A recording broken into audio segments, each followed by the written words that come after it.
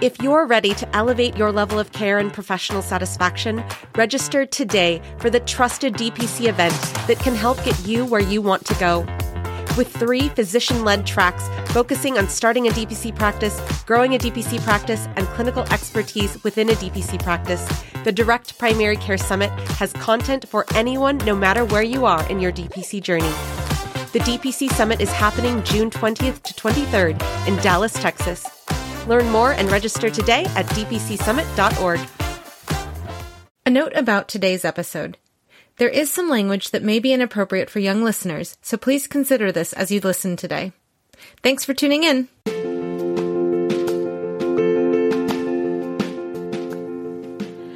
Direct primary care is an innovative, alternative path to insurance-driven healthcare. Typically, patients pay their doctor a low monthly membership and, in return, build a lasting relationship with their doctor and have their doctor available at their fingertips. Direct primary care or direct specialty care is unadulterated medicine. Removing the corporate interests, such as those held by insurance companies, hospitals, and big box clinics, erases the need for unnecessary testing, treatment, referrals, 7-minute appointments, hours of paperwork, crappy care, and allows for what matters most, medical care for the patient. I am Dr. Haley Miller of Mountain States Diabetes, and this is my DPC story.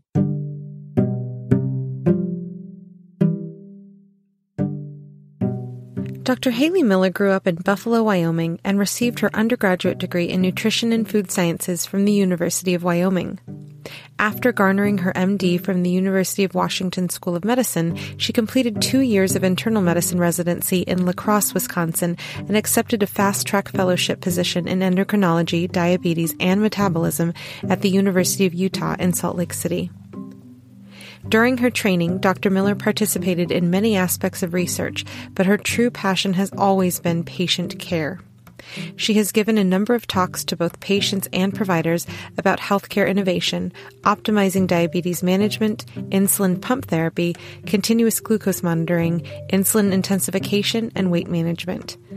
A self-proclaimed diabetes nerd, Dr. Miller's professional interests stem from her own experience with type 1 diabetes, diagnosed at age 10.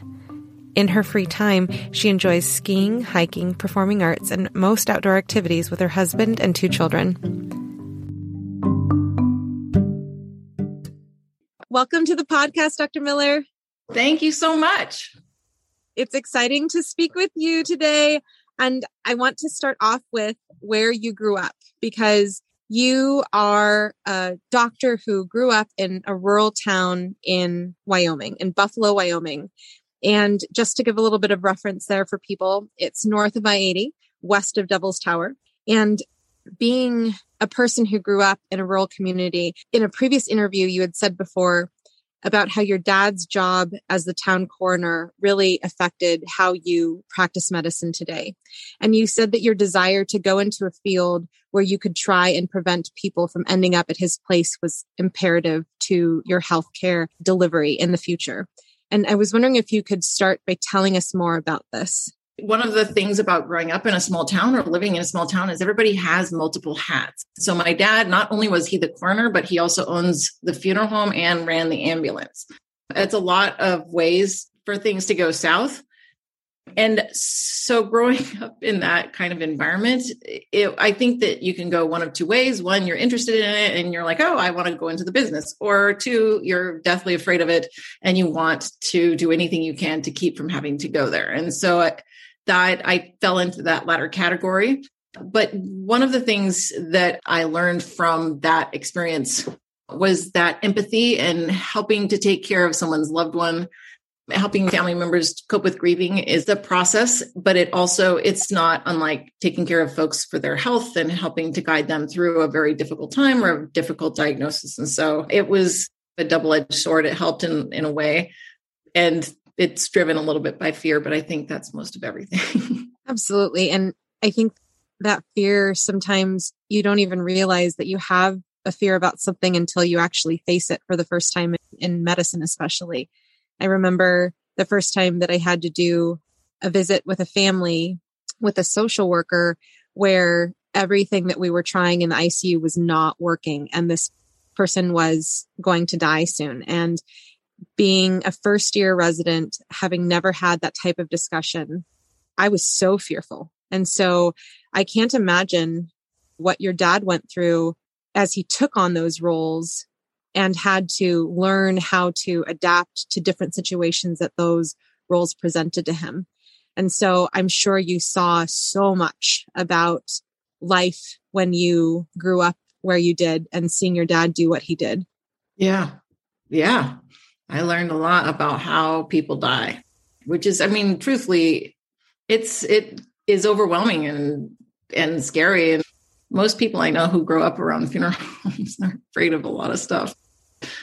When you speak about empathy, something that is very unique to you as an individual and as a physician is that you were also diagnosed with type 1 diabetes at a young age. And so I would love if you could share about how your diagnosis helped carve out your career choice in medicine and how it's impacted your practice to this day.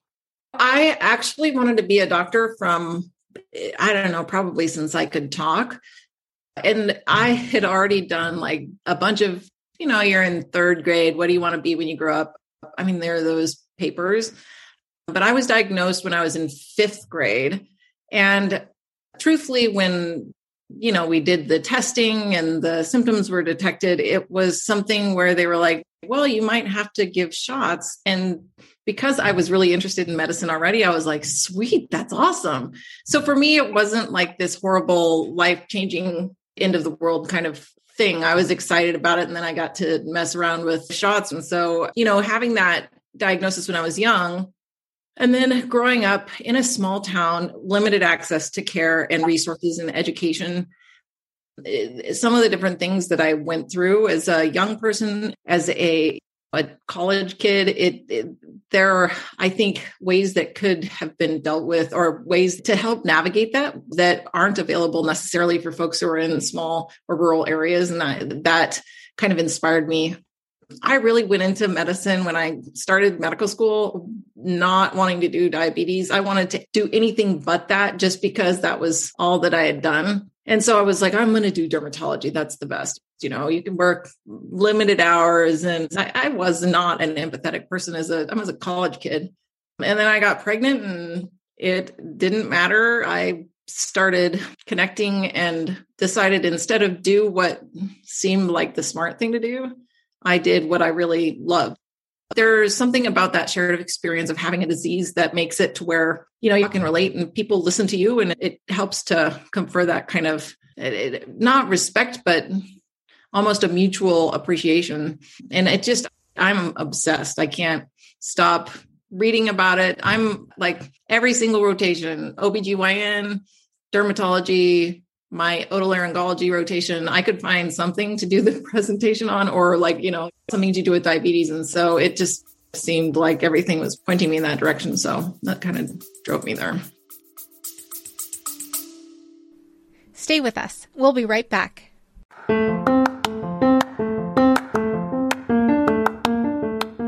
Your calls for more content have not fallen on deaf ears.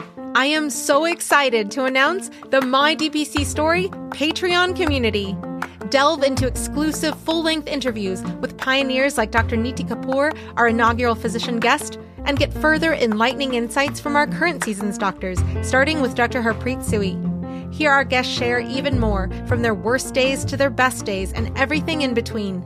Get access to this treasure trove of conversations and more by joining our My DPC Story community now.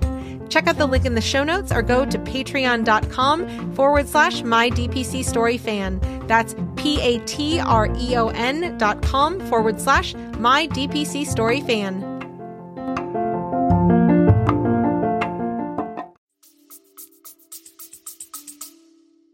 I think that's incredible. And I'm so grateful that you have so many state licenses, because I'm sure that you're impacting so many people. And just for the listeners, can you share which states you have licenses in, especially if a person doesn't know that Mountain States Diabetes exists and you are out there, preaching the good word about helping people with diabetes, and they want to know if they can refer to you. Yes. So sometimes I forget some of the states, but I can tell you that I have licenses in Montana, Idaho, Utah, Colorado, North Dakota, South Dakota, Arizona, Nevada, Washington, Nebraska, Kansas, Alabama, Michigan, and Minnesota. I think that's it. I used to watch Animaniacs, and it makes me think of their little 50 state song. Right. Yeah, exactly. Yeah, it is. But I have to look it up often when people are looking and asking for it, because remembering which ones I am and not, it's a lot. It was probably over a little bit of an overzealous kind of thing when I was first getting started, but I was just freaked out. But now that you're in direct pay medicine, and because of the pandemic, I am assuming that people will find your services so invaluable. And I just want to put a note here that Dr. Miller's states where she's licensed in will be mentioned on her accompanying blog. So if you visit mydpcstory.com, you can look at that list again.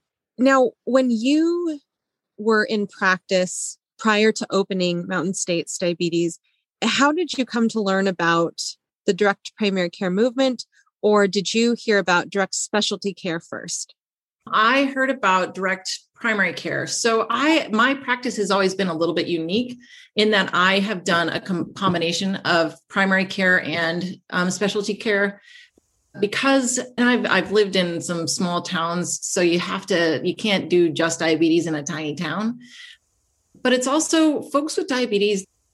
They're like, for me, living with type 1 diabetes, I don't really need to see the doctor very often, but growing up, I need to see the diabetes doctor a lot more frequently. It's stupid to go to two different doctors, one who can do most of your medical stuff and the other one that can do like a throat swab. I mean, those are things that I think I had to train in internal medicine. I can do primary care. It's stupid for me to not provide those kind of services, especially when all of the other kind of disease processes interact with one another. And that's something that no one ever appreciates. I've always done this sort of model. So I was giving a talk for diabetes at the Wyoming Medical Society at their annual meeting in Jackson. And there was a doctor there from Powell who was opening his practice. He had switched over, and he, I think, was on the board at the same time that I was for the Montana Medical Association.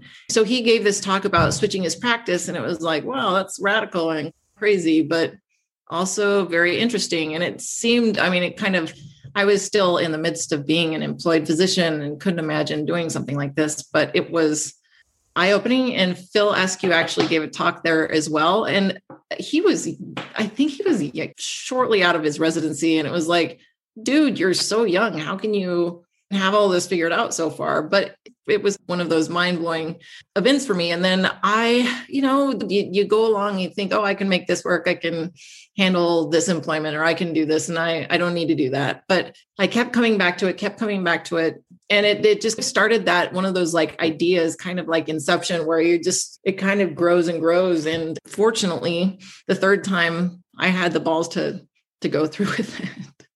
And that said, what was your employed physician experience like prior to making that decision to switch your practice over? I love taking care of patients. And I love to interact with folks, and I like to please people. So I go to the ends of the earth for my patients, but I can describe employment as a never-ending paradox, soul-sucking, life-draining, almost pushed me to the edge of the edge. And I was going to either do something the right way, or I was going to leave medicine forever. The way that the system is set up right now with the incentivization and the RVU models, we are pushed to see more people do more things. And really, it's upselling everything. That's all we do is upsell. And we have to in order for us to get the RVUs. And that's not in the patient's best interest. The doctors who are the most successful in at least primary care are the ones that can see 45 patients a day. And seriously, 45 patients a day, do you know how many minutes that is? It sucks. And so I didn't like being a part of that. Patients would ask about their bill, and I don't know anything about the bill, but sometimes they'd say, well, I got a bill for $600. And I'm like, what?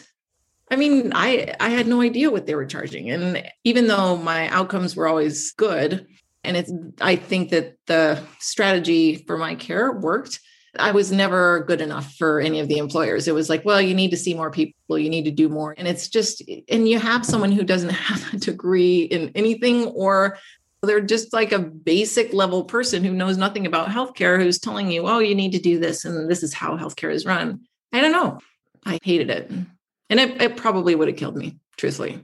And again, I want to draw attention to the fact that you are a physician who was diagnosed with type 1 diabetes and who has so many licenses in so many states, and now the ability to make such an even bigger impact. And I'm so proud of you. I don't like saying that's because you did this yourself, but I feel so much happiness and pride for you because you decided to make the leap. And you also decided to take back your medicine and to take back how you wanted to do your medicine. And I'm sure every listener who's hearing you speak and share your story is just so happy that you did not leave medicine. And it is so devastating that we go through so many years of training, and that is even something on our decision plate. You know, do we leave medicine, or do we continue in fee for service, or do we do something else? But I'm so grateful that you continued on. I am too. I thank you. I had some fairly serious burnout, and we're supposed to be helping people, and we're forced to be doing things that aren't, I don't think, ethical in the employed practices where I was. And that I'm glad that I did this. I've never been happier. I've worked really hard, but man, my appointment's 2 hours. So yeah, I talked to a lady today and she was like, I'd like to get in this time. And I was like, how about Thursday? She was like, what? Yeah, I can see it Thursday. It's just nice to give the patients that kind of access. Every time I answer the phone, folks are surprised, but it's also providing them the kind of care that they need. And that makes me feel good and less unhappy. So it's all about me, right? I love it. Let me ask you this. Do you miss anything in terms of the support that was provided as an employed physician now that you are a solo practitioner? Yes. Like right now, my practice has grown so quickly that it was just me. And I was like, oh, I'm going to do everything from home and it'll work. And I can do all of the stuff. It turns out it's hard to do all that and have your phone ringing off the hook. So I miss having a call center, and they all know how to schedule appointments. I miss having staff that know to room the patients, and that some of those little administrative things that I never had to do. My nurses would do the prior auths for me. And that's been one of those things where it's like, oh, I guess this is how we do it. It's all of those little administrative hassles. But I guess the health insurance probably is the other one. But it all kind of depends on whether or not it's prolonging your life. And I don't think that employment was prolonging mine. I feel that those things are things that we can learn or we can hire somebody to help with. Yeah. And by doing something like hiring somebody or learning to do those tasks or a part of those tasks, you still have the freedom to do the medicine you want to do. And make it to where that they don't get burnout either. I mean, that's the thing. It's one of the biggest challenges with healthcare is that if you are using MAs, you go through them very frequently because they all get burnout, and, they're treated just as poorly as the doctors are, if not worse. And all of us are just on this horrible treadmill. And I don't know, I think that whenever I end up hiring and paying full price for someone, the goal is to be groovy and happy, and we're happy to work. I just said groovy on your podcast. That no one in my family will be able to hear that without. Let's edit that out. That's fine. I was going to say that we could leave it in, because what I was going to say was, well, Dr. Vance Lassie quoted Sir Mix-a-Lot. So I think you're in good company. Oh, that's good. All right. That's good. Previously in the Facebook groups, you've mentioned that you were cautious and interested in observing for a while. And like you just shared, it took 3 times to really get to the point where you decided to change your practice over. So I want to ask about that space of being interested and being a little cautious and being observant of the movement for a while before jumping in. What was that experience like for you? And what kinds of information were you looking for as you learned more about direct care? For me as a lurker, and I was a lurker for a long time, I'm like, oh, this looks awesome. After a while, everybody says the same thing. And truthfully, reading the boards, I was like, everybody kind of is saying the same thing. And they all say it's so wonderful. You start to wonder, oh my gosh, is this some sort of sales pitch? And, you go to school, you go to residency, you go to fellowship, you have to interview, you have to know how every kind of organization is run. It's like, everything is great and everything's perfect and everything's wonderful. Well, I mean, you don't go somewhere and they're like, this place sucks, so don't come here. So at the start, it was just, I don't know, are these people selling something or not? And so being able to see real people and talking to real people who have these sorts of insecurities, but also I know that I'm great at diabetes, but I'm not a business person and I don't know if I'm an entrepreneur, and I come up with lots of ideas, but I don't know anything about that. And that kind of obstacle has always been there. And really, once you dissect it, instead of just following the threads, once I started searching, being able to read other people ask the exact same question that I'd been thinking about and worrying about. And they'd been asking those same questions and expressing those similar insecurities for the last several years, made it towards like, oh yeah, these people are all actually, they're real people, and they all had these kind of thoughts. And it's normal for me to feel worried about this. And they're all doctors too. And most of them don't have MBAs, and most of them don't know anything about accounting or business administration, all of that kind of stuff. And, I think that the more time I spent on that, reading through and seeing the stuff that folks had been concerned about and knowing more about their backstories, it actually helped me feel more comfortable and confident in going forward, and moved me more forward from that lurking and reading. If you were to go on to people who do those Ironman triathlon, I bet they have a Facebook group. People who are like intense, maybe top 10% Ironmans, whatever. I mean, I don't even know what's involved in that, but I'm pretty sure it's a lot of exercise. So those exercises who are really intense, like they're all kind of in that same thing. Now, me as someone who dabbles in hiking, if I were to join the Ironman exercise Facebook group, they're all talking about this and that and how awesome it is. It's I don't know if I'm one of those people or not. I don't know. Are these people my people? Are they people like me? Are they not? And I find that I could relate a lot more to the people on they seemed a lot more like me than the Ironman group. So that's why I went with it.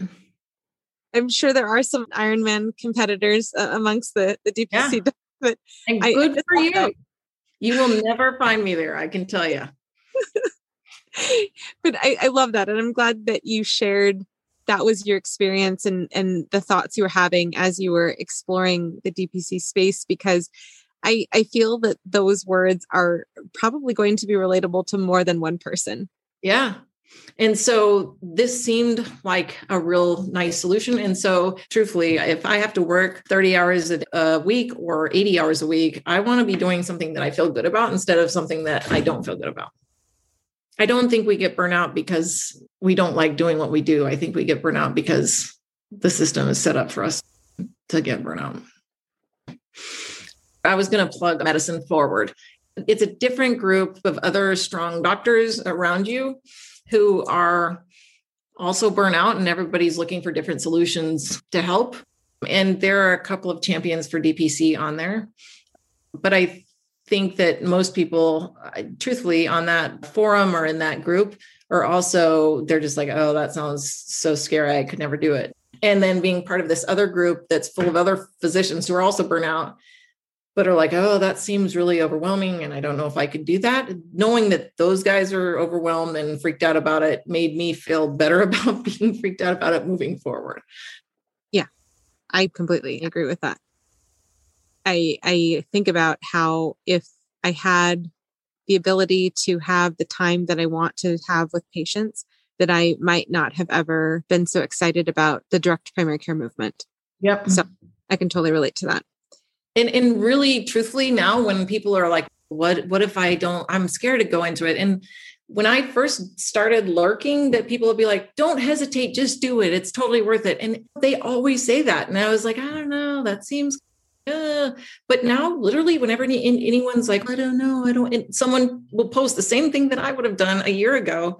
The first thing I can say is, trust me, man, it is totally worth it. And there's a reason why you hear that kind of phrase resonating on those boards. It is liberating. And I don't know, I have never worked so hard and been so I'm like the antithesis of burnout right now. And that's awesome. I'm working my butt off, but it's great. I love it. It's exciting. That's so awesome to hear. I love that. Now, I want to go into a little bit of the nuts and bolts of how you made your jump into your clinic. Did you face any non-compete issues and other challenges when you made your jump? There's always a non-compete kind of question for folks, I think. I spoke with several different attorneys and everybody says, oh, in Montana, that doesn't count because there is a shortage of physicians in most every specialty here. And so you can work around it fairly easily. And so non-compete was never that big of a deal. Part of it was timing, picking the right day, having everything together to be able to function smoothly. When I first started doing it, I'd be like, oh, I'll get a website and then I'll just do medical care. But man, there is so much more to it. And as I kind of developed and built it, I realized that it takes a lot more than just what we're doing, talking and me giving medical advice. I'm not just like an advisor. I have to be a doctor. And so that took a little bit of time, but I'm glad that I gave myself that window, because if I would have gone directly from being employed to opening my practice the next day, I don't think that I could have done it as I couldn't have done it, just because it's a lot to learn and to get set up and to kind of prepare for. And I still felt completely unprepared the first week that I was open, completely. It was just like a disaster, completely disorganized, and didn't know how to use my EMR. And it's like, oh, I guess now we do this. There are lots of those things that are automated in clinics where you're employed that, I didn't really appreciate. I would give everybody the advice to do some practice runs before you open. That's one of the lessons that I wish that I had learned beforehand, but I didn't. But do some practice runs with, even if it's family or random people or patients, just to say, hey, will you do a dummy run for me so that we can see how my workflow works? Getting everything in place for the planning and preparation was one thing, but then opening and building is the next thing. For me, I have to, the biggest challenge is making sure that folks know that they can reach me, because I was at this employed place. And when you leave, especially if you're in a I don't know, city or whatever, middle-sized town, I don't know if this is because of my town or because of the location, but your previous employer doesn't want anybody to know where you are. And so I might as well have been just erased from the earth. If they could have any way, they would just be like, oh, she doesn't exist anymore. She's not there. I had pharmacists say, oh, she's not there anymore. It's like, dude, I'm standing right here. I am here and I'm practicing. It's like, oh, that's interesting. I think that having some a resource that folks can go to find, or at least if they search hard enough, they can find you. And so they don't end up at your house or calling your personal cell phone or friending you on Facebook. I love my Facebook friends, but also there are lots of different creative ways people reach out. And I'm glad that they did. But if you have a means for them to reach you where it's not them not having to get so creative, it makes it a little bit easier on your personal front.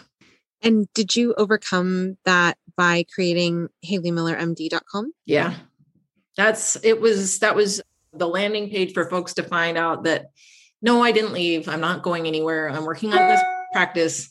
I promise I'll be here. Dr. Vance lastly shared how he had a patient who he had delivered her children. And after he left, a similar situation happened to him. The way that it was presented to patients was that he had left the area. And then he ran into this patient and she asked him, oh, where have you been? And he said, I never left. And one thing I think about is something that another physician had shared is that as they were preparing to open their DPC, they did things like take screenshots of their reviews from their employer because they assumed that those reviews would be deleted instantly when they gave their notice that they were going to leave. And that doctor is planning on using those comments that were made about their care on their website as they open a DPC so that there are testimonials ready to go from their actual care that they gave because they do it. That's great advice. I wish I would have heard that before. That there is a pearl that is, because that's one of the things that I had a hard time with when I was first getting started. And I don't want to inconvenience people or ask them for something that makes them to feel weird. And so I'm terrible at asking people for testimonials or reviews. And I know that I need them on my website. So I asked 2 people and then that's something that I like. It takes me a lot of me to say, hey, do you want to write? That's just not something I can ask folks to do very well. But man, I would give anything to have saved a bunch of those beforehand because it would be money to have that written out. I could say what people, I think they said about me or what they told me, but I didn't copy any of it. So I don't know. Yeah, it's definitely something for people to consider, especially if they're working in an employed position. Yeah. That's money. Yeah. I've been very surprised at the lengths that have been taken or measures that have been taken in an effort to make it seem like I'm nowhere, I don't exist. And it's weird and bizarre because no one does diabetes. Most doctors are just like, oh yeah, please take my diabetes patients. But it's just that whole system. It's that if you're not part of the monster, there's something wrong with you, I think. When you created HaleyMillerMD.com, how did you disperse that information or how did you get to patients the fact that your landing page existed? Truthfully, I just threw it out there so that people could find me if they Googled me, because I knew that folks would be looking for me again and looking for me. I'm not a big deal, but I am kind of a big deal in diabetes in this region. So I knew that folks would be like, where is she? Whatever. And so I just wanted to create it to be where it was like, okay, they could go. And I thought about putting an ad in the newspaper, but some people don't read the newspaper. And since everybody Googles everything, I just put it to where it was just like a catch-all, almost like a spider's web. So it's like, okay, I'm throwing it out there so folks can find me. Like I had it, you could subscribe and I'll let you know when my practice opens. And then I linked it to my new website when I finally had that one developed so that folks at least knew where to go. Because at the very beginning, I'd never created a website. I had no idea how to do any of it. It was just basically thinking of the words that I thought people would look for when they looked for me. And it was my name. And something that can be used as a tip is if you do have a name that you wish to use in a .com situation, you could potentially go on Google Domains and for $12 buy every version of your name that could possibly come out of a person's brain and have all of those linked to the one that actually is your name. So that way it can capture more people. Yeah.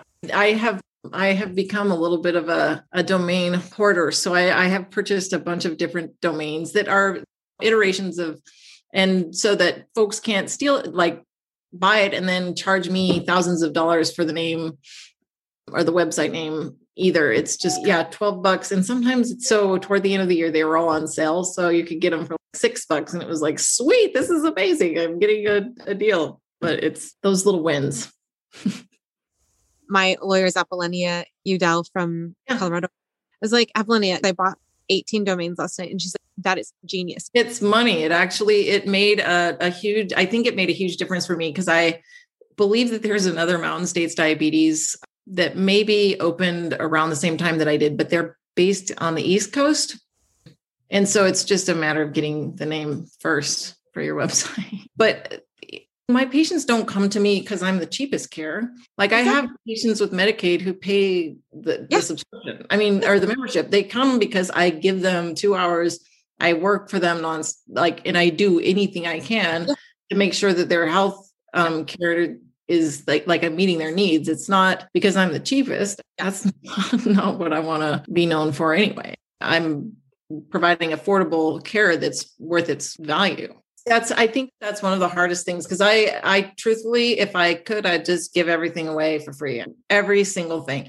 But you have to value your time, and you don't go to the haircut to get your haircut. You're paying for that service, and everybody expects it, and you go and you pay, and it's like, okay, this is how it works. And I think the more frequently you have that conversation with people, because it's awkward and it's weird and it's not something we as doctors are really trained to do. But the more frequently I have that conversation, the easier it is for me to not just sell it, but I'm explaining it to folks to where I don't feel like I'm not pulling anything over on them. I'm not doing a fast one, and I'm not selling it, but I'm just explaining it. And this is how it works. And most of the time they're like, wow, that is impressive. That is so cool. Because most people, especially at least with diabetes, have been screwed by the way that the healthcare system is set up right now. One of the things that I found challenging going through it is that there are some really great, helpful groups, but there's also some folks who are definitely, so there's the DPC docs and then the DPC, whatever the other board is, there's some sharks in there who are like, I'm going to take your money.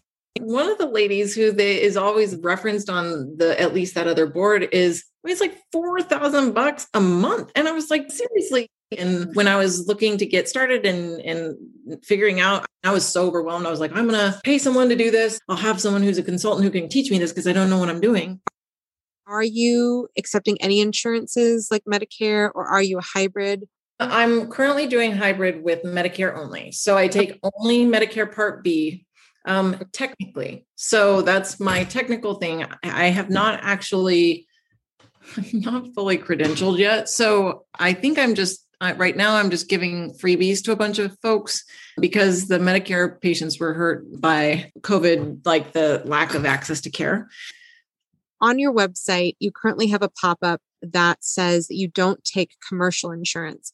And I wanted to ask, how did you decide to put this pop-up on your website? And also, do patients give you any feedback that they thought that meant you don't take any insurance whatsoever? Stay with us. We'll be right back. Thank you to Spruce Health for supporting the My DPC Story podcast. The ways we communicate have changed dramatically over the past decades, but technology and tools in healthcare have not kept pace. Patients want more access and digital convenience, as well as the ability to text their care teams. Care teams are inundated with more communication and rising expectations, but are still using tools and technology stuck in prior decades.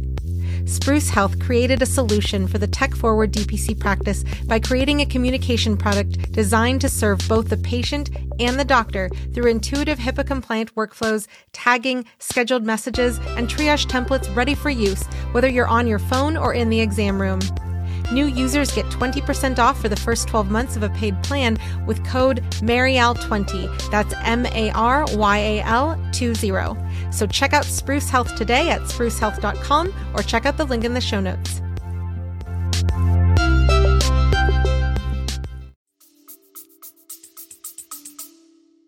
So the reason I have that pop up is that the first week or two that I saw patients after I opened, I had a bunch of people who were gobsmacked at the time of the visit that I didn't take insurance, and they didn't know. And it felt like I had it all over the website. So I was like, I got to create this pop up, because I can't go through this kind of, okay, so you're not going to pay me. And so I created the pop up. So it was like, they had to see it. And then the second part is that, yes, many patients, particularly my Medicare patients, are confused by it. And so then I end up talking to them about it afterwards. So they'll say, oh, wait, I don't know if I have that or not. I wanted to ask now, with regards to your model of care, what happens if a patient is referred to you from a different state other than Montana, where you physically are?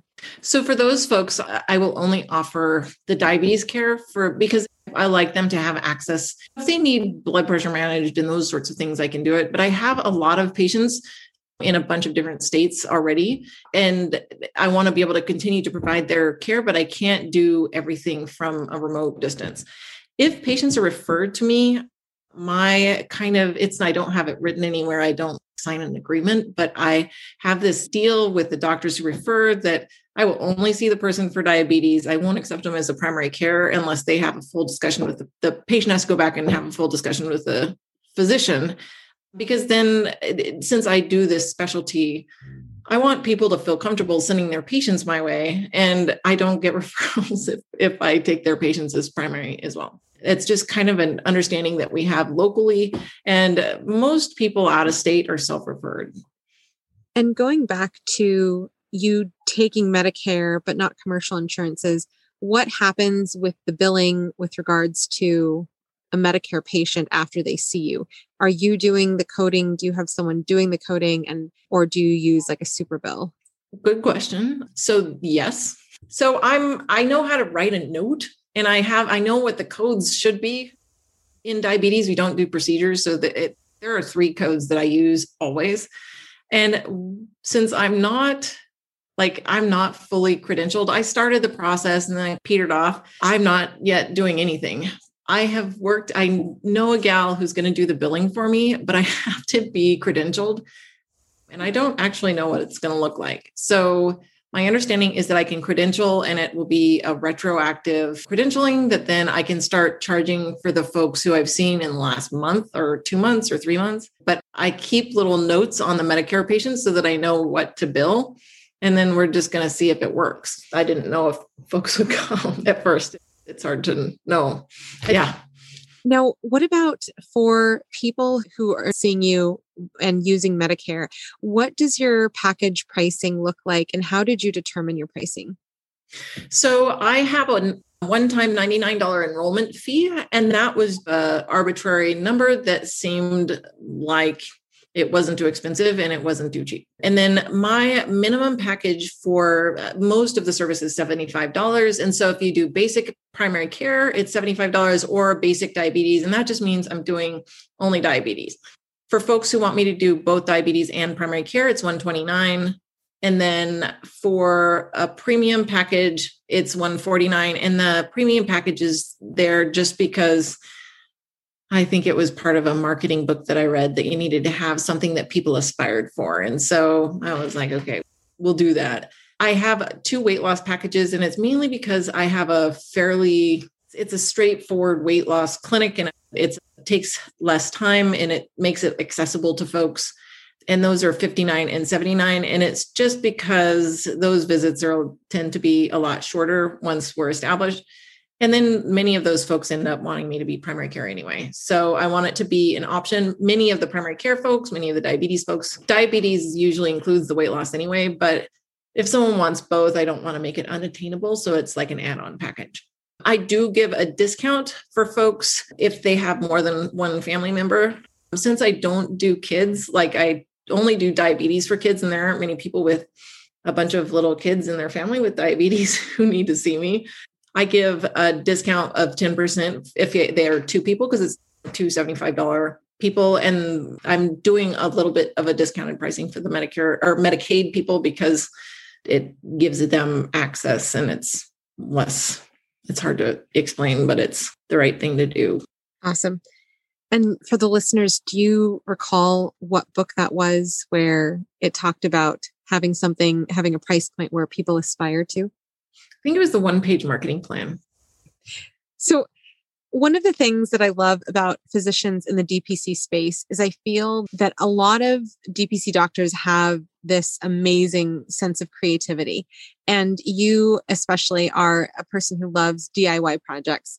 And I wanted to ask you about your DIY-ness, including how you even DIY'd your own insulin pump. DIYing is my thing. So closed loop insulin pumping is using a continuous glucose monitor that tests the blood sugar, and then the pump responds to those blood sugars to adjust it, increasing it and decreasing it. So living with diabetes, like everybody with diabetes goes through these burnout phases where they're like, screw it, I don't want to do it. Or they get tired and they don't do things as well. And it's constant, like you're constantly having to look and do things. But if we can make diabetes management a lot easier, then it makes it to where it's much easier to do it more consistently. And so I had this patient, and I've always been really into diabetes tech, but this patient asked me, she'd read it on some sort of Facebook page and said, what do you think of this? And so I was like, let me look at it. And I was like, it doesn't look terrible. And let me see if I can do it just to see if it's safe first. Because most of the stuff that I give patients advice, I'm not going to tell them to do something that I don't think is feasible or reasonable. So we were going to Cheyenne for Cheyenne Frontier Days for like our family vacation. And I was like, okay, I'm just going to do this. And went on the website and read the how to do it and set up this app on my phone in about 2 hours. And I was like, this is pretty cool. And I spent the whole time while we were in Cheyenne, when we weren't at the rodeo, like messing around with it. But this was just a demo app. I had to get this little piece that then it connected to. But reading more and more about it, one of the challenges for diabetes technology is that every advancement or iteration of an insulin pump has to go through the FDA process. And insulin pumps are these big things, and they always have these 4-year warranties. And so a company doesn't want to launch something like really fancy every year, because then people are constantly waiting to buy their pump until the next best thing comes out. And so this group of people was like, dude, you guys are not keeping up with everything. Why aren't we doing it? And they had these, I'm sure that there's some math people and engineering people and healthcare people who are all helping to create these algorithms, but they developed these algorithms to where it's predicting the insulin curve and it increases and decreases, but their outcomes it's dramatically better than any of the other kind of outcomes that have been able to be achieved. And so it was like, dude, this is incredible. And we can fine tune and tailor and make everything a lot more aggressive when we need it to be and less aggressive when we don't need it to be. It's very liberating to know that I'm not stuck with the old pump and that I have to wait for my next warranty to be up to get the new incentive or have to pay a lot more. I can upload, like I've messed around and tried a bunch of different branches. And so you can it's constantly upgrading and updating. And we have the ability then to upgrade and make things as the latest technology that's available based on the latest evidence and literature. So it's as soon as glucagon is stable and can be infused, there will be an algorithm for that, algorithms for co-infusing Similan. It's insane what that kind of groupthink has done.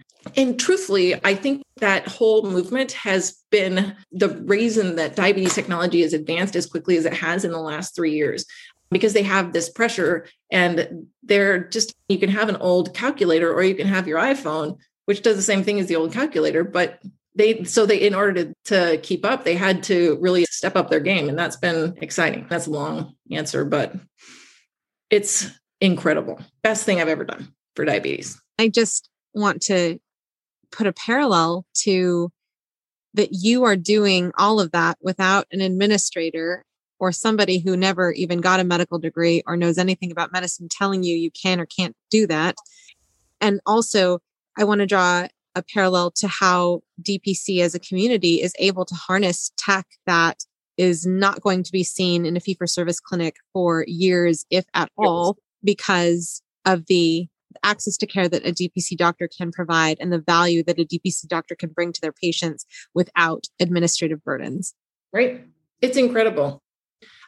The thing is, before I opened and when I was an employed doctor, I did this on the side for free. I didn't charge people. It was like, I can't do this as a doctor, but I can do it as a friend with diabetes. And so this is what we can do. And I can show you what I did and I can give you some troubleshooting. This is how, like, to help people set it up, because it's nice to have someone who's there who can help with it, especially since I've done it a bunch. But I don't have to worry about them being like, what you're doing, and that's not really part of our goals or our missions. No, dude, this is incredible. It's pioneering and driving diabetes technology and diabetes advancement. And everything is based on evidence. It's just that the evidence is not translated into really commercial things for folks with type 1 diabetes. It's not a priority for most of the funding. So we don't see as much progression in those kinds of things anyway. So we'll experiment based on some smaller studies that then we can see. I have given myself prophylactic doses of glucagon a couple of times before I go for a hike, just to see if I can keep from eating 5 packets of fruit snacks when I'm hiking. And diet exercise is a real challenge for folks with type 1 diabetes, but this just because the insulin sensitivity changes so much, and it's challenging for everybody. So the prophylactic glucagon actually is probably going to be the best strategy, but it's cool that we can do it now. And I don't have anybody telling me that I didn't document X or Y in my notes. And again, I'm just going to put here, go to mydpcstory.com and look up the licenses that Dr. Miller holds so that you can see if your patients can be referred to Dr. Miller for diabetes. Now, when we talk about the DIY space, your logo and name, how did those happen? And did you DIY those?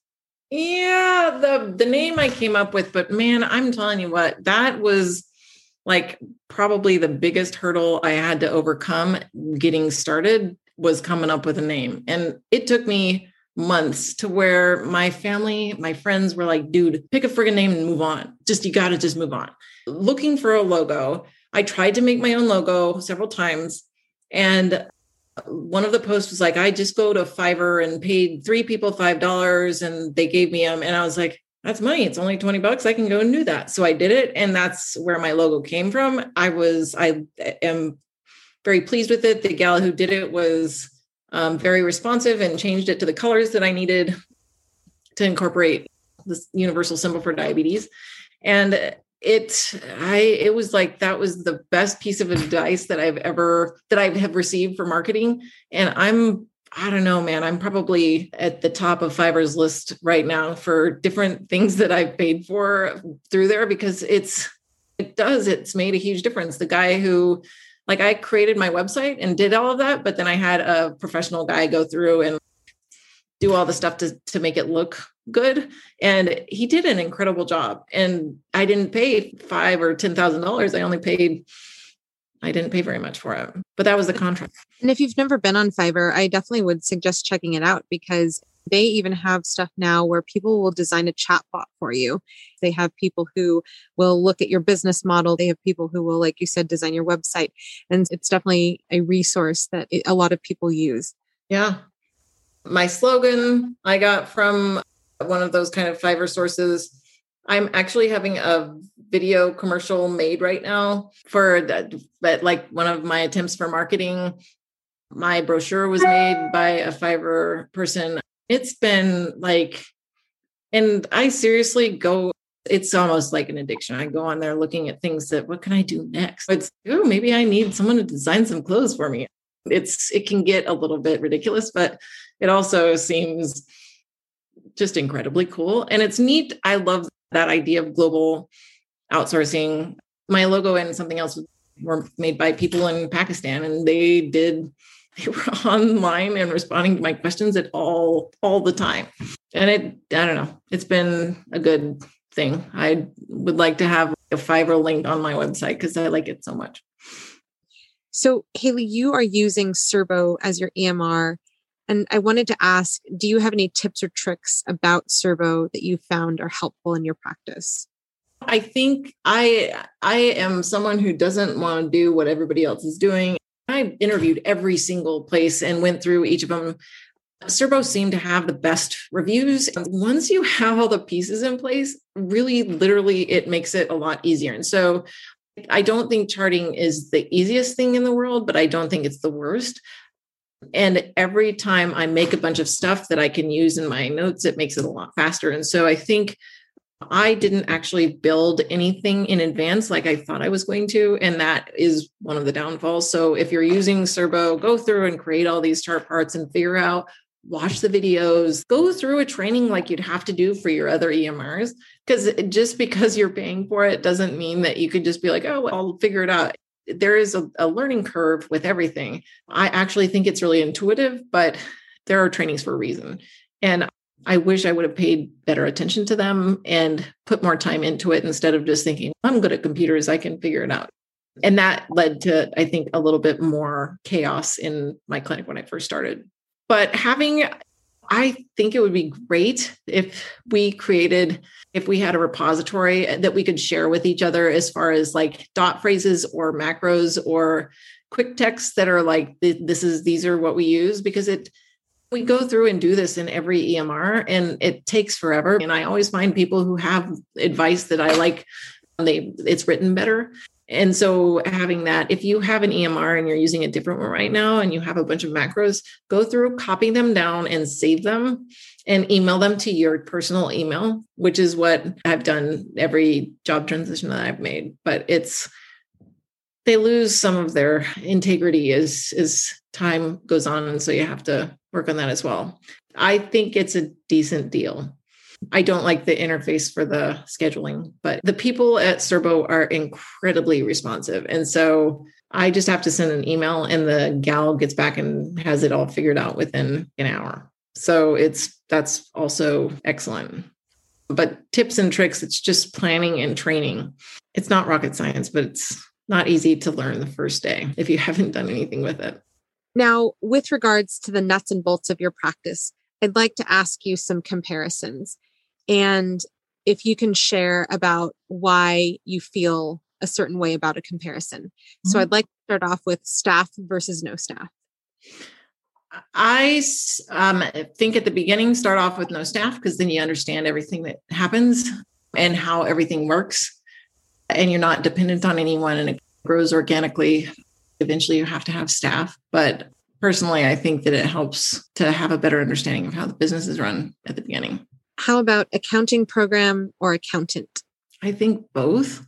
I think you have to have a way to keep your details, and it doesn't go into a spreadsheet like an Excel file as easily as you might think. So I have QuickBooks, and then I have an accountant. Technically, no, I do, but they don't work with me regularly. So I would say accounting software. They do stuff like taxes. How about virtual assistant versus no VA? I'm a pro VA person. I just hired my first one, but I'm super stoked about it. And I'm incredibly impressed with her. And I'm excited to have to train her on Wednesday. I'm thinking it's going to make my practice a lot easier for me to manage. So I'm stoked.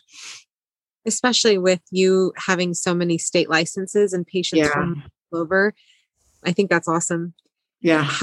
Answering service versus no answering service. It's a tricky one.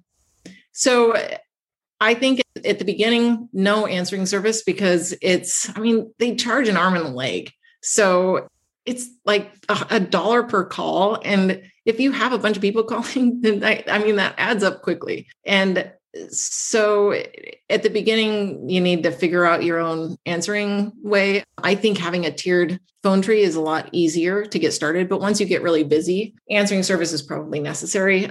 My virtual assistant lives in the Philippines. And so I don't want to be an asshole and make her answer phones when it's 3 a.m. there. So I'm only going to have her answer the phones from 8 till 10. And then the rest of them will either be phone tree or I'm shopping for another one. But I think answering a phone service or an answering service has actually made my life a little bit easier, just because the phone ringing all the time drives me nuts. How about marketing strategy or no marketing strategy? I think you have to have one according to the one-page marketing plan. I read the book or listened to it. I'm not a good example of that. I would wish that I would have been better at following through with creating my own. And there's always tomorrow. I just want to point that out because that's right. Yeah. Yeah, you definitely can, just as we all pull from our experiences and training in fee for service, we can always change and pivot. Yeah. It's that's a fun weekend to listen to that and create your little plan. I had everything, I had it all lined up, but I do think having a strategy is smart and sticking to it's probably smarter. How about bartering for services or not? Oh, my favorite. So I love this idea. I've only been open for 6 weeks, but I tell you what, I have been trying like a madwoman to get someone to barter with me, like crazy. And so I asked this question on the board, and also I've asked a bunch of different people. Dentists do it all the freaking time. And so I was just like, I'm just going to throw this out there. But they have, in my town, they have this bartering, it's a company that helps for you to trade a cash value of your service with someone else's. And they have a bunch of different people who contract. And I don't know, maybe that's something every place has, but I'm meeting with that gal tomorrow, but I love the idea. It's almost like that whole community and we're all together and I'd give anything if someone would just pay me in fresh eggs. That's my dream for payment from someone, just in case patients are listening. I'd love some fresh eggs and huckleberries. Like, that's money. But yes, I love it. Just because knowing that you have 2 boys, I just think of the flats of eggs that you must have purchased throughout their lives. Yeah. That's my thing is eggs. So it's eggs would be amazing, but and my husband won't let me have chickens. So that's the other reason that eggs would be so good. But yeah, I like the idea of bartering because, it gives people a currency that they might not otherwise have either. Thank you so much for going through those. Yeah. I want to ask, if you were talking to others who are currently in fee-for-service specialty care, or those who are looking to branch into DPC or direct specialty care, what would you advise them as they're exploring this space as you did before opening your own practice? I think I would tell them that everybody's insecure at the beginning. There are some really impressive people on the boards, but we're all pretty impressive. Like, we all went to school. It takes a lot to get to where we've been. And so I think underselling yourself, all it does is present these obstacles. But I'll tell you what, I am the cliche that I looked at and I was like, I don't know, man, all these people are saying the same thing. It seems like they're all drinking some sort of weird Kool-Aid. Man, life is so much better on this other side. I can't even tell you. I joined this burnout group last year and I still go because I like the people who are on it and I like to talk to them, whatever, but I'm not burnt out anymore at all. I feel fulfilled in my job. I am excited. I feel like I'm being innovative and making healthcare advance in a direction it should go. And I'm helping to fight the fight against the system that is crushing us. It's killing medicine. It's killing physicians. And they can always text me or message me if they want me to give them a list of the insecurities that I have or had before I joined. I had 2 fully registered business names in the last 2 years. So telediabetes was one. And then what was the other one? I had another one that I was like, I'm going to start. But then I was like, oh, I'm too scared. I can't do it. And I think that everybody always says it, but go for it, man. I have no regrets. And I'm a naturally anxious person. So that's saying something. And what is the best way for others to reach out to you if they want to take the conversation further? So the Facebook messaging seems to work. I think that's probably the easiest. Perfect. Thank you so much, Dr. Miller, for joining us today. Thank you for having me. This has been so fun. Thanks for this. It was easy and you're a great hostess. Thank you so much.